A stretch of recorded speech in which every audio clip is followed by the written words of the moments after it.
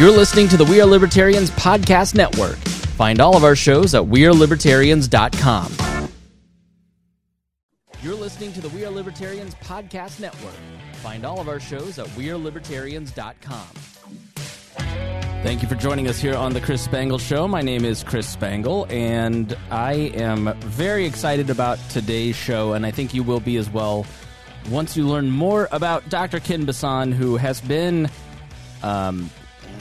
right in the middle of so many great developments of the libertarian movement and the Libertarian Party over the year. Someone that I met when I was executive director of the Libertarian Party of Indiana from 2008 to 2012. And then when I served as the Advocates for Self-Government marketing guy in 2013, got to know him a little bit better there.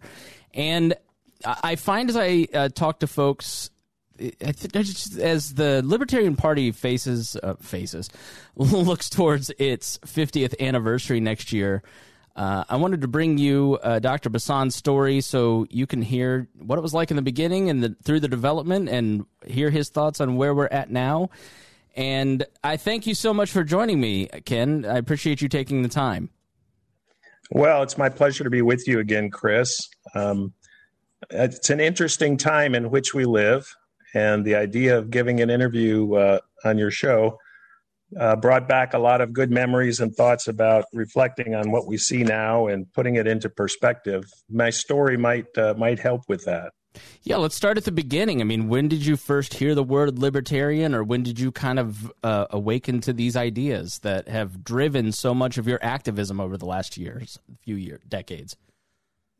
Well, I was raised in a household that was conservative, and as I went off to college as a 17-year-old, the 26th Amendment to the Constitution had just been passed, so 18-year-olds would be able to vote, and I was going to turn 18 2 weeks before the election in 1972. So I registered to vote down in Bloomington, Indiana, and voted for my first time for Richard Nixon, who won 49 states in a landslide. Almost everyone in the country, 60%, I believe, of the popular vote went to this guy.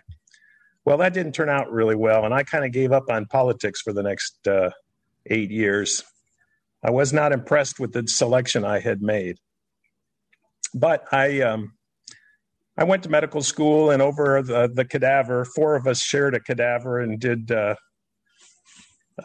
some cutting every day. You're a medical doctor, by the way. Yes. Clarify. One of my cadaver mates said, from what you're talking about, and she had gone to Hillsdale College, by the way. Okay, yeah. A great school. She said, I think you might enjoy reading Ayn Rand, Atlas Shrugged. So I took her up on it. And that was the beginning for me of my path towards becoming a libertarian. I don't think I had heard the word yet. However, I did enjoy Atlas Shrugged, and I did become more attuned to the reasons that socialism fails and the economics that allows mankind to progress forward. And then in 1980, I was watching TV, and I saw Ed Clark come on with a 15-minute spot, and he was describing exactly what I believed in. He was running for president on the Libertarian Party ticket in 1980. And I said, oh, my God, there's 2 of us. I hear that. And maybe you can talk a little bit about Ed Clark. And that was an incredibly successful campaign. And there was a reason that they had TV spots in 1980. I mean, who was Ed Clark and why was that significant? Can you talk a little bit about that campaign and then your experiences with it? Yeah, Ed was an attorney, I believe, in California, and his running mate was David Koch.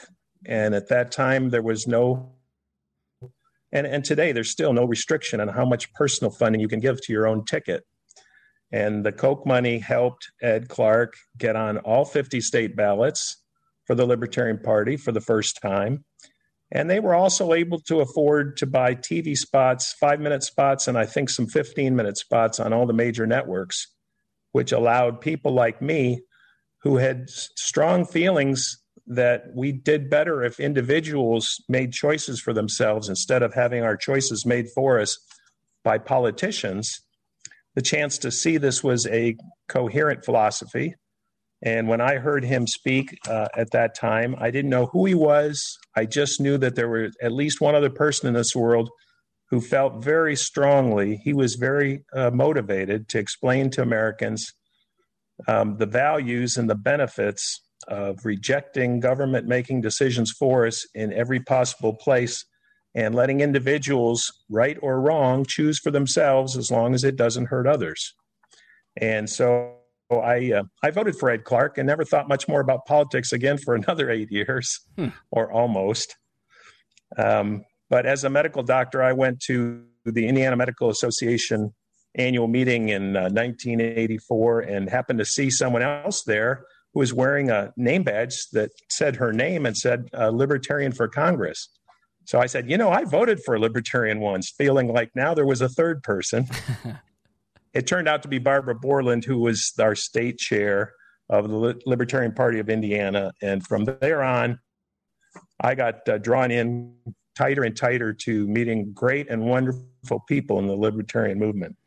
Can I ask, I met a third person. I mean, was it just that lonely? Like, I imagine without the internet, there wasn't even a way to look up the term or the party. I mean, what kind of research would you have been able to do? Or was it really just like, wow, I only know about this one guy that ran for president that believes like I do?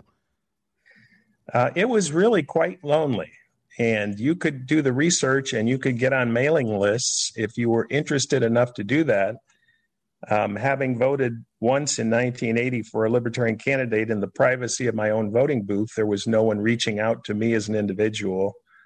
However, Barbara Borland did say, I will invite you, and it was probably by email at that time, to attend the next year's convention of the Libertarian Party of Indiana. I think you'll enjoy it.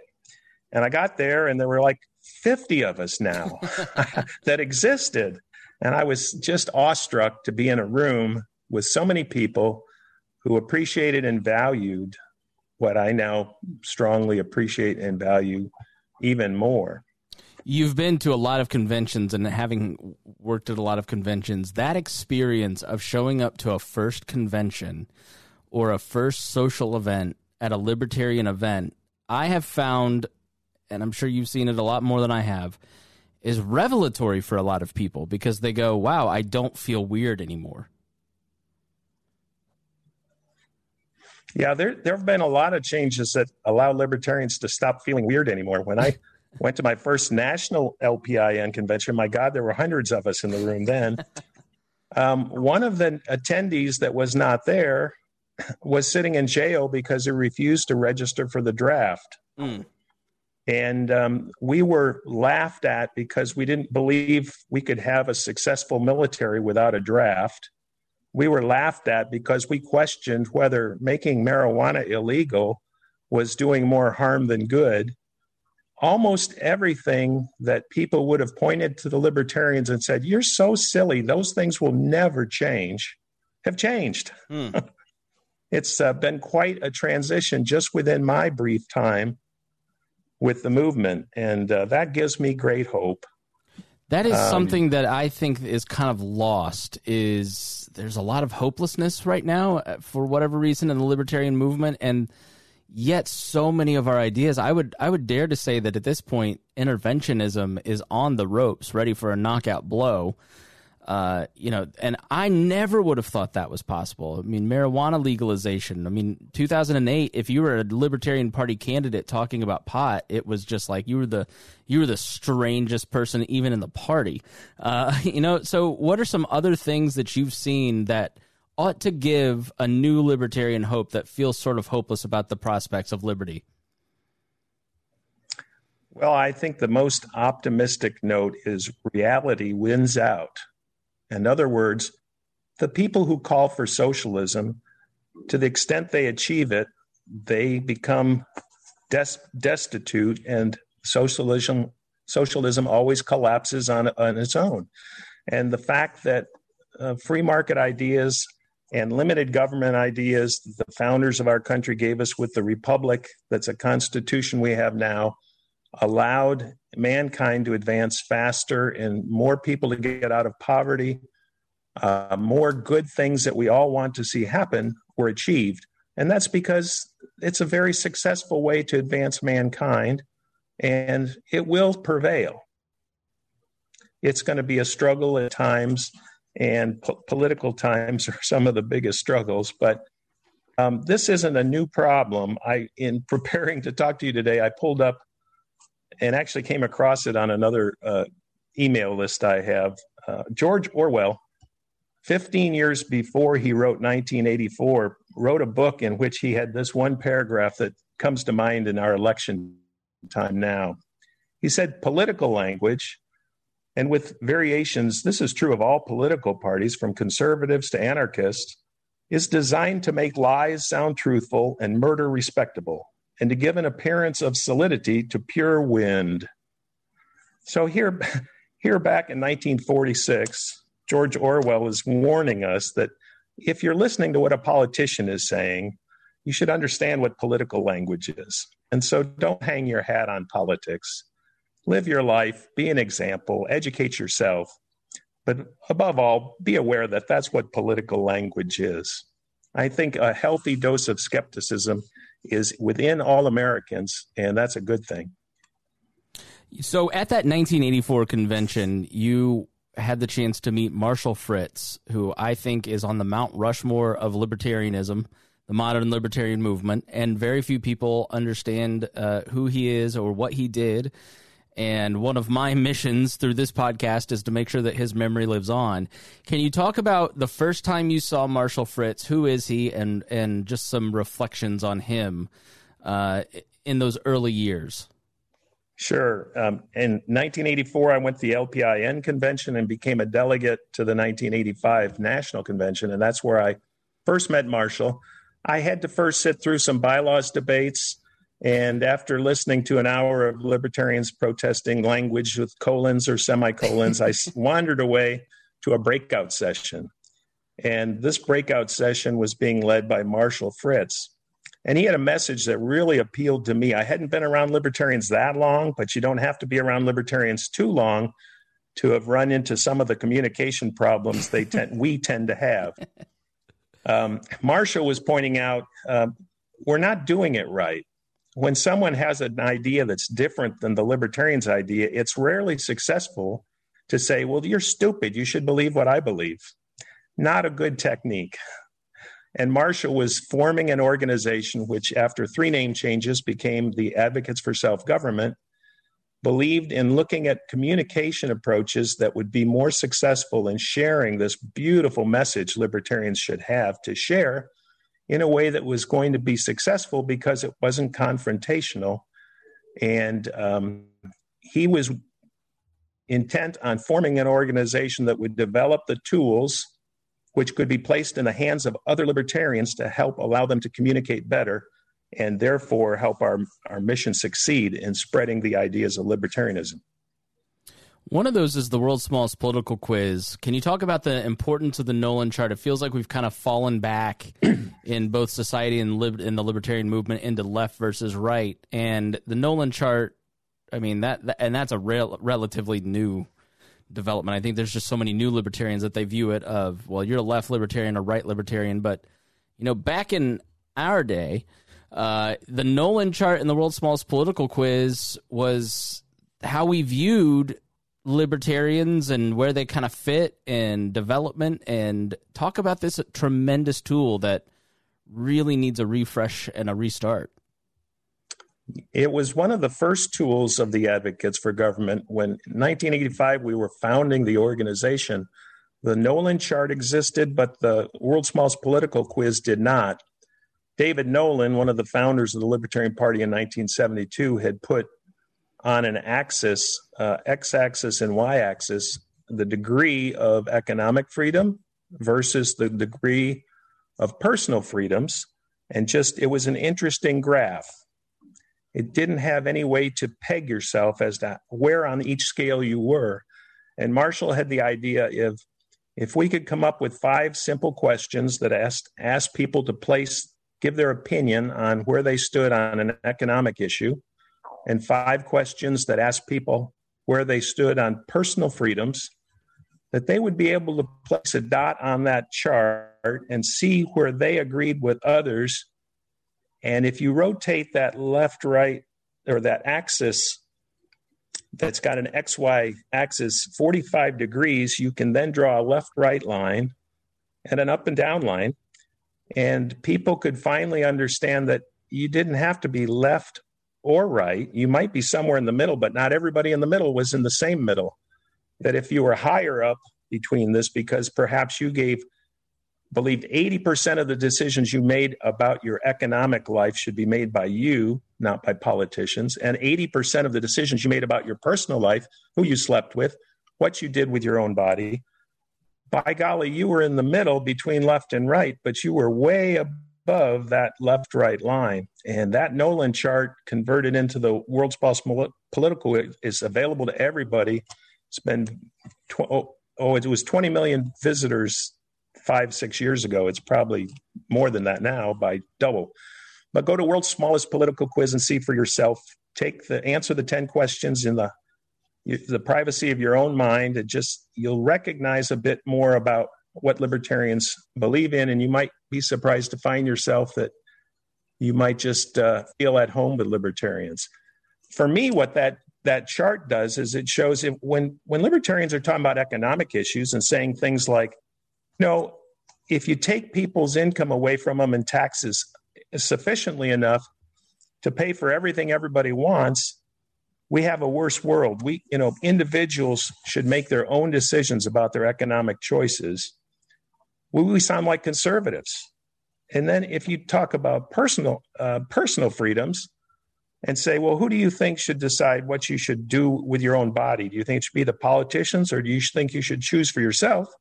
Oh, my goodness. Well, libertarians believe individual choice beats the political choice makers overwhelmingly. Then we sound all of a sudden like we're from the left, like we're liberals. But the reality is conservatives only give rise to freedom and individual choice in one venue, and liberals only give the rise and individual choice in another venue. You have to believe in individual choice supremacy over politicians in both areas to be a libertarian. And a lot of people are, they just haven't encountered it before.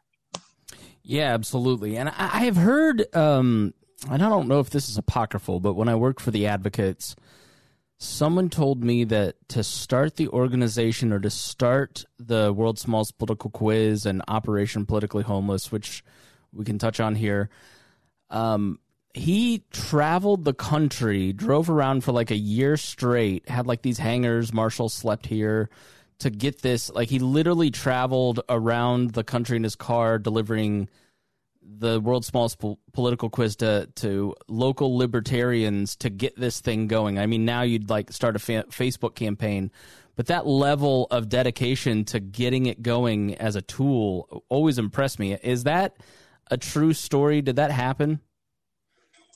It was. It predated really the quiz, but Marshall was dedicated to getting this new organization off the ground, and he did, in fact, make several trips by car.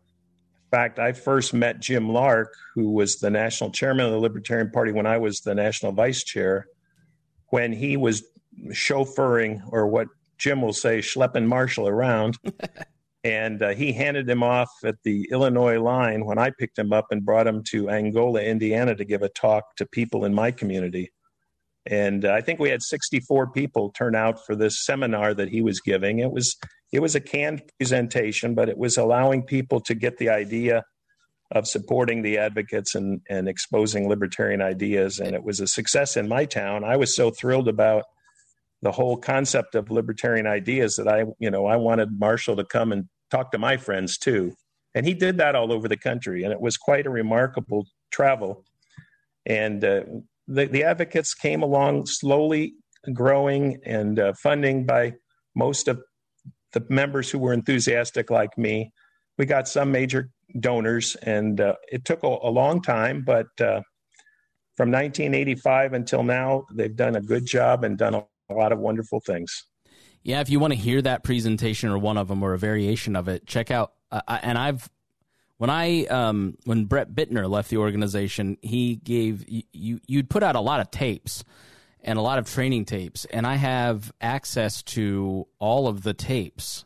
And so what I've been doing by asking for forgiveness if the organization finds out, which doesn't particularly do a lot of the training stuff that they did, I'm putting them in a podcast feed, and it's you search for Upward Libertarian Activism, and you can hear all these training tapes from the 80s and 90s and 2000s that I'm cleaning up. I bought some software to kind of help take the clicks and pops out to the best of the ability that I have to clean some of this stuff up. But Marshall, that presentation that you're talking about, it's also the first episode in our other podcast called Liberty Explained, where you can hear that specific presentation, which I think is one of the best presentations of what a libertarian believes in 45 minutes.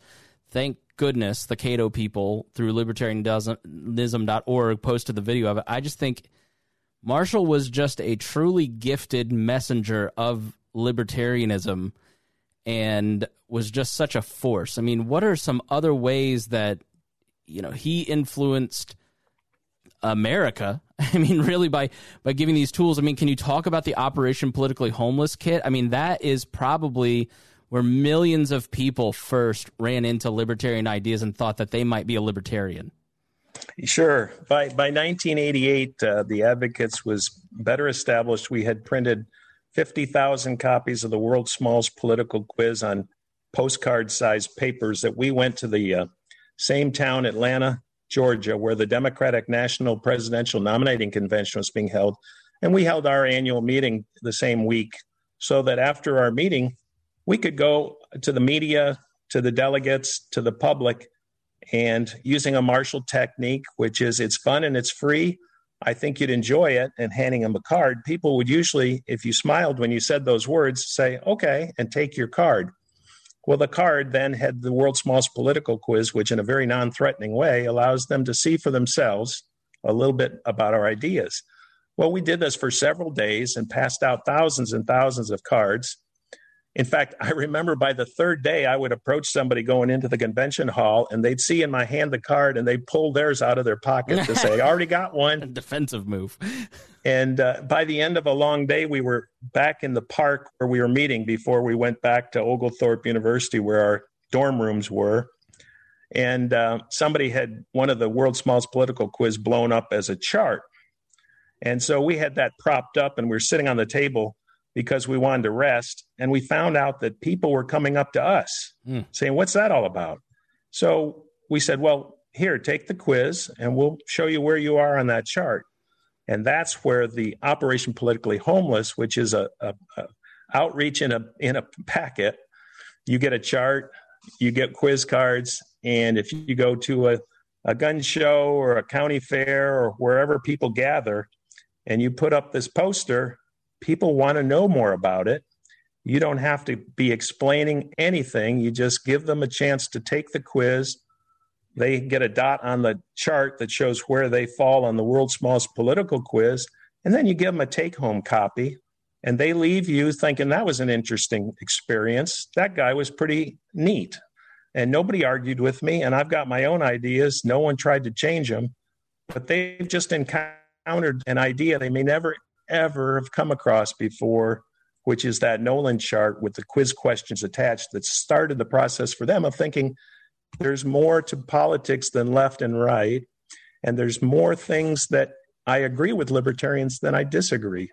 And that's one of about 5 tools that we developed that turned out to make a big difference in helping libertarians be better communicators of our ideas. Yeah, I mean, the organization wrote books and published books with Michael Cloud and Sharon Harris and Mary Ruwart. These are huge influential people in the libertarian movement, especially in the 90s. Now, Marshall had a nice way of drawing in the best of the best. I devoted more of my time to the Advocates than I did to the Libertarian Party because it felt like it was being more effective use of my time in the 80s. And then David Bergland, who had been our presidential candidate in 84, was a big part of the Advocates and a trainer as well.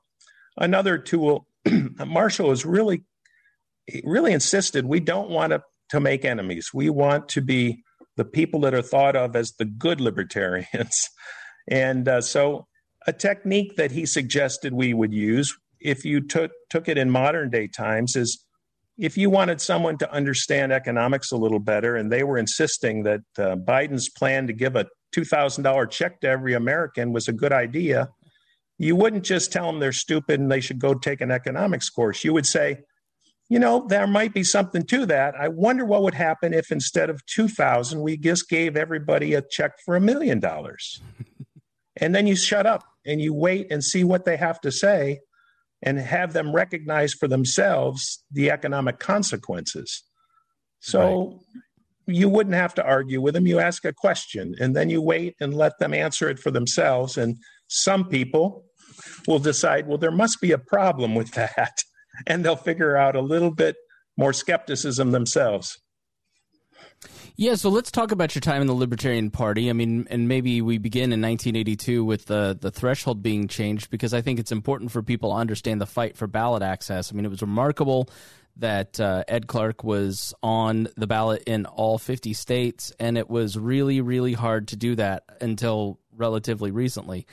And it still is. I mean, still an incredible expenditure for the Libertarian Party to get their presidential candidate on the ballot.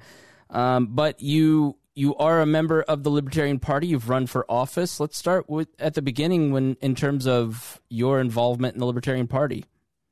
Sure. It's a purposeful step for the political parties that are the old two major parties to keep newcomers off the ballot. Makes their game a lot easier to play. So back in early 1980s, Indiana's election law said that any party that wanted to be automatically placed on the ballot had to succeed in getting at least 0.5% of the vote in the previous Secretary of State race. And we did that in 1982, thanks to Ed Clark's bringing the Libertarian Party to the forefront of people's minds. Libertarians in Indiana went out and petitioned to get our Secretary of State candidate on the ballot in 82, and we passed that threshold. So then, of course, the Republican-led legislature convinced the Democrats that that's not a high enough threshold. We really should raise that to 2%, which really was way beyond most states' requirements for ballot access. And in fact, Supreme Court decisions had struck down that limit. But in Indiana, 2% became the new threshold. And at the next election for Secretary of State, which was in 1986, I was now involved with the Libertarian Party of Indiana. And it was famous because it was the son of Bayh facing off against the son of Bowen. Otis Bowen, the Republican governor who was well loved by Hoosiers' son, was going to run for Secretary of State against Evan Bayh, the son of Senator Bayh, his dad. And a lot of attention went into that Secretary of State race. And lo and behold, the Libertarian candidate, Katie Benson, came up with only 1.5%. We almost tripled the results of 4 years earlier, but it was not enough to gain ballot access under the new requirements.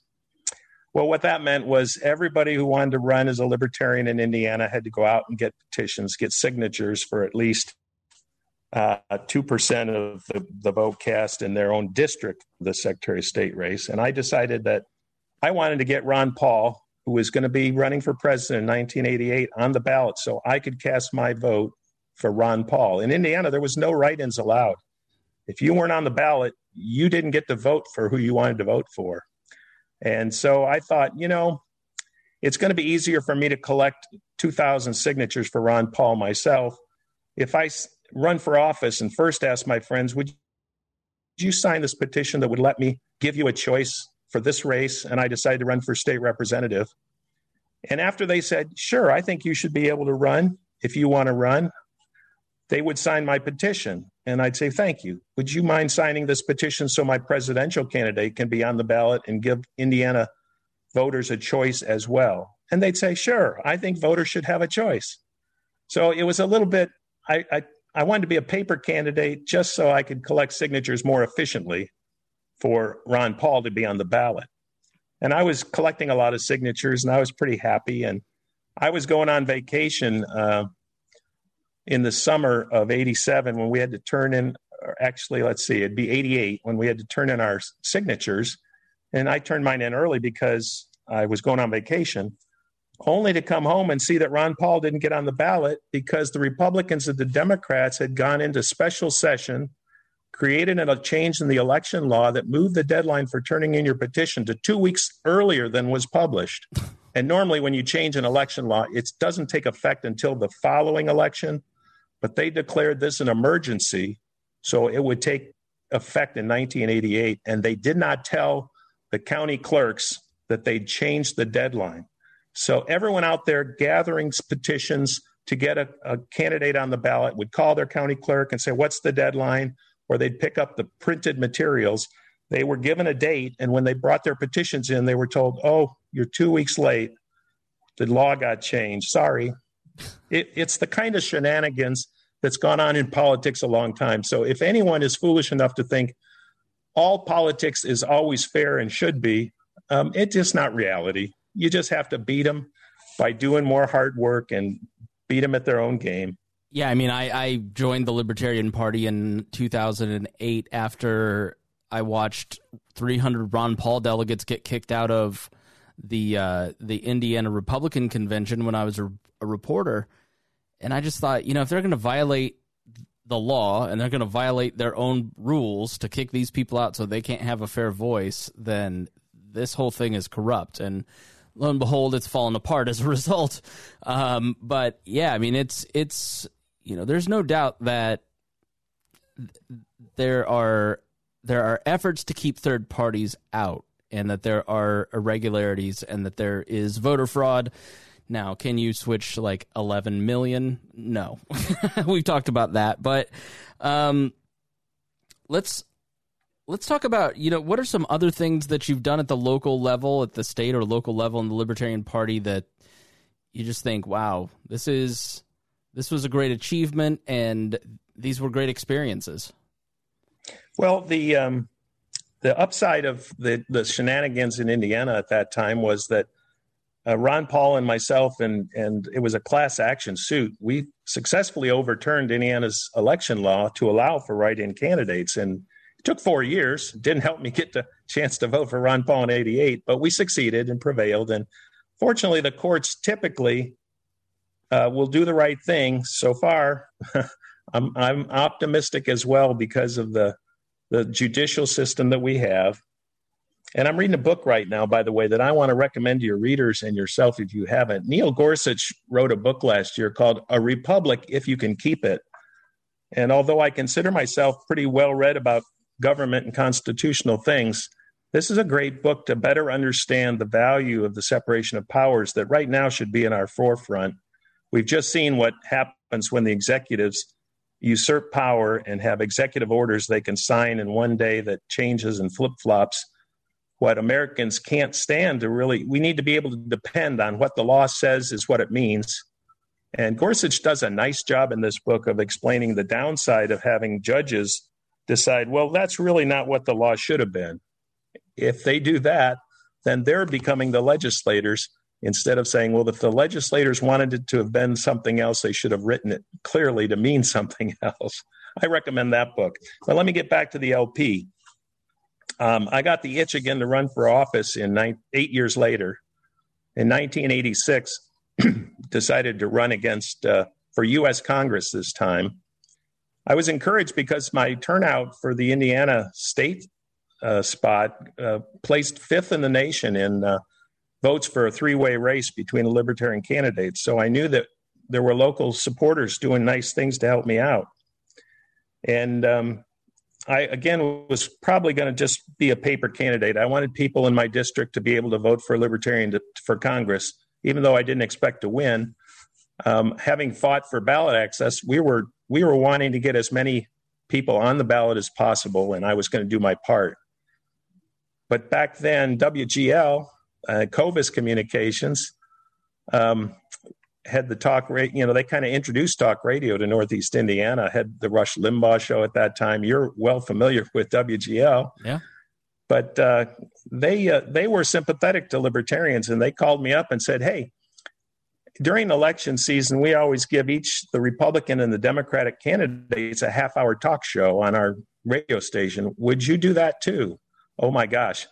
Here I was no longer going to be a paper candidate. So for 22 or maybe 23 weeks, I drove down to Fort Wayne, came into the studio, and hosted a talk radio show that was fun at the time. It gave me the chance to share the tools of the advocates and let people experience libertarianism from the point of view of a candidate they were going to be able to vote for when they got in the voting booth. And when the race was over, I wasn't sure of what had been accomplished. One rarely is until years and decades go past.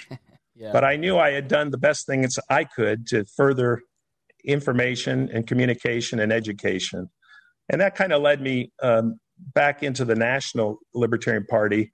While still involved with the advocates, I was no longer the chairman or on the board at that time, but I did get involved with the Libertarian National Committee and met a lot of the leaders that brought the party forward, as every decade another group of leaders has to do, and became the regional representative to the LNC for the 5 states in Region 3 at that time, and then became an at-large. And then I wanted Jim Lark to be the next chair of the Libertarian Party when I decided to be his campaign chairman. And to do that, I thought if I would run for the vice chair, those people who would support me because they knew me would probably support Jim as well. And it worked. He got to be chair, I got to be vice chair, and I think the Libertarian Party marched forward. First, I want to say Libertarians got the ballot access back in 1994 with Steve Dillon. Can you just touch very briefly on that campaign? Yeah, it was 1980 found that we didn't get our 2%, and Steve Dillon went above and beyond to be the candidate who was going to go around the state and trump up support to get our Secretary of State vote total over 2%, so we wouldn't have to go around collecting 40,000 signatures every year that we wanted to put a candidate on the ballot. And Steve Dillon had been around the Libertarian Party quite a while in Indiana and was known, I think he had run for Secretary of State years earlier, but he was known to be a solid candidate. He's an attorney, for those who don't know Steve, that's passionate about our ideas, and he got us over that threshold. We never looked back. We've always succeeded in surpassing the threshold to stay on the ballot. And as a result, anyone listening who wants to be a candidate and run as a libertarian for their local precinct committee man, township office, it can be a small office, it can be a big office. If it's got a political party by its name, you can run as a libertarian now without having to go out and collect thousands of signatures. Yeah, Steve Dillon has been on the program when he was head of NORML. I believe that's behind the paywall, so if you want to listen to that interview, you've got to join Wall Plus at joinwallplus.com. Get that plug in there. Can you talk about Jim Lark, too? I mean, Jim is one of the finest people I've ever met in the libertarian movement, and just a great guy who has done so much in so many different positions. He has. We met during those early advocate days, but he has served on the Libertarian National Committee for many, many terms. And when I got more interested in the National Party, I came to recognize Jim as being just what you've described. Jim's a professor in Virginia of engineering systems, something that's quite detailed. But he's also devoted to the communication tools of the advocates in sharing our ideas in a graceful way. I think everyone who's talked to Jim would consider him to be a graceful speaker. Yeah. And he's been quite tireless. He may still be on the National Committee, or he may have just recently stepped down, but long after he was chair, he remained on the National Committee and helped steer the party in the direction it's been moving.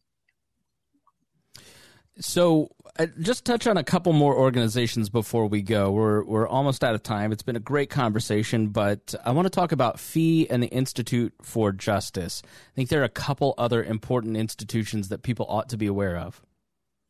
Yeah, FEE is the Foundation for Economic Education, and Leonard Read started this in the 1950s. Marshall, in 1985, told me when he first met me, he said, you should go to a FEE summer seminar. You could go for a week as an adult and spend time with Austrian economists and learn about libertarianism for a week. Which you did not see as a threat. Like, you were like, oh, cool, right? No, he could see I was enthusiastic about self-education, and the Foundation for Economic Education and the message that's always come along with Leonard Read's ideas, people need to improve themselves and stand as examples in their community to further good ideas. That it's not sufficient or probably appropriate to be a preacher. The best thing is be a humble learner, recognize that you have more to learn, reach out and gather all the information and the understanding you can, and rather than force that on anyone else, live as an example from what you've learned. And that has appealed to me, and they continue to. In the years since I've stepped away from the national party, I've spent a good amount of time because it recharges my batteries going to FECon and LibertyCon. These are annual meetings where mostly young people, college students, high school students, and old guys like me who want to hear from them and chat with them and watch them take their dedication and the way we had dedication to the ideas of liberty forward. And it's really an amazing thing that this organization still is going on and doing great things. Students for Liberty is the other one I mentioned that has LibertyCon. Students for Liberty is an impressive organization I would encourage people to pay attention to when they come across it. And the Institutes for Justice is a group of a merry band of libertarian litigators, they sometimes call themselves. They take on cases where poor people have been held back by the government regulations and bad laws, and they take it to the Supreme Court and they win. The first case I remember that got me interested is they found that Black women who were braiding hair in one of the southern states were prohibited from being a hair braider unless they took 1,500 hours of cosmetology training and paid the cosmetology industry in their state a royalty fee. And then, even though the 1,500 hours of training taught them nothing about braiding hair, then they were allowed to practice the art of braiding hair. And that it was so absurd, but so common, typical. There's laws like this throughout the land that need to be overturned. And the Institute for Justice took the case, overturned the silly law. Next one I came across happened to be local. In Batesville, the Batesville Casket Company pretty much owned making caskets. And in Indiana, there was a group of monks who built pine box caskets and sold them to local people to make a little money for their monastery. And of course, Batesville wanted to shut them down. You can't, according to Indiana law, you can't sell a casket if you're not a funeral director. Well, the funeral directors were all for that, and Batesville was all for that. But the Institute for Justice took the case, had it shut down. And one of my good friends that lives in Northeast Indiana has a corrugated box company who now makes and sells caskets and cremation boxes made out of corrugated for a much less price than you would pay Batesville for a casket. But those kinds of regulations are found in many different areas. Civil asset forfeiture cases have been dominant lately, and the Institute for Justice is going to the Supreme Court, where the Supreme Court says, of course, that's a stupid law. It's got to go. And freedom survives. Two great organizations. Ken, it's been such a pleasure. Is there anything that you want to pass along to the listeners here? You know, we always give people an open floor right at the end just to say, you know, I was thinking about this. I never got the chance to get it out. Like, what do libertarians need to hear? And I would before we end, let me ask you this question. As a longtime libertarian, what do you think of the last decade and libertarianism and the Libertarian Party and the movement in 2021? Oh, I'm an optimist. I just don't think you can keep a good thing down.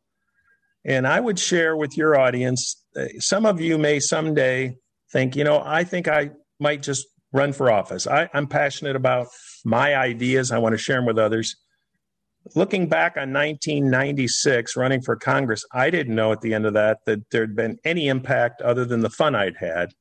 But I'll share this. Last year, our newspaper happened to do a story where they looked at straight ticket voters, and it was mainly looking at straight ticket Republicans. And Andy Downs was saying that the Democrats get a raw deal in Indiana because we have this straight ticket voting.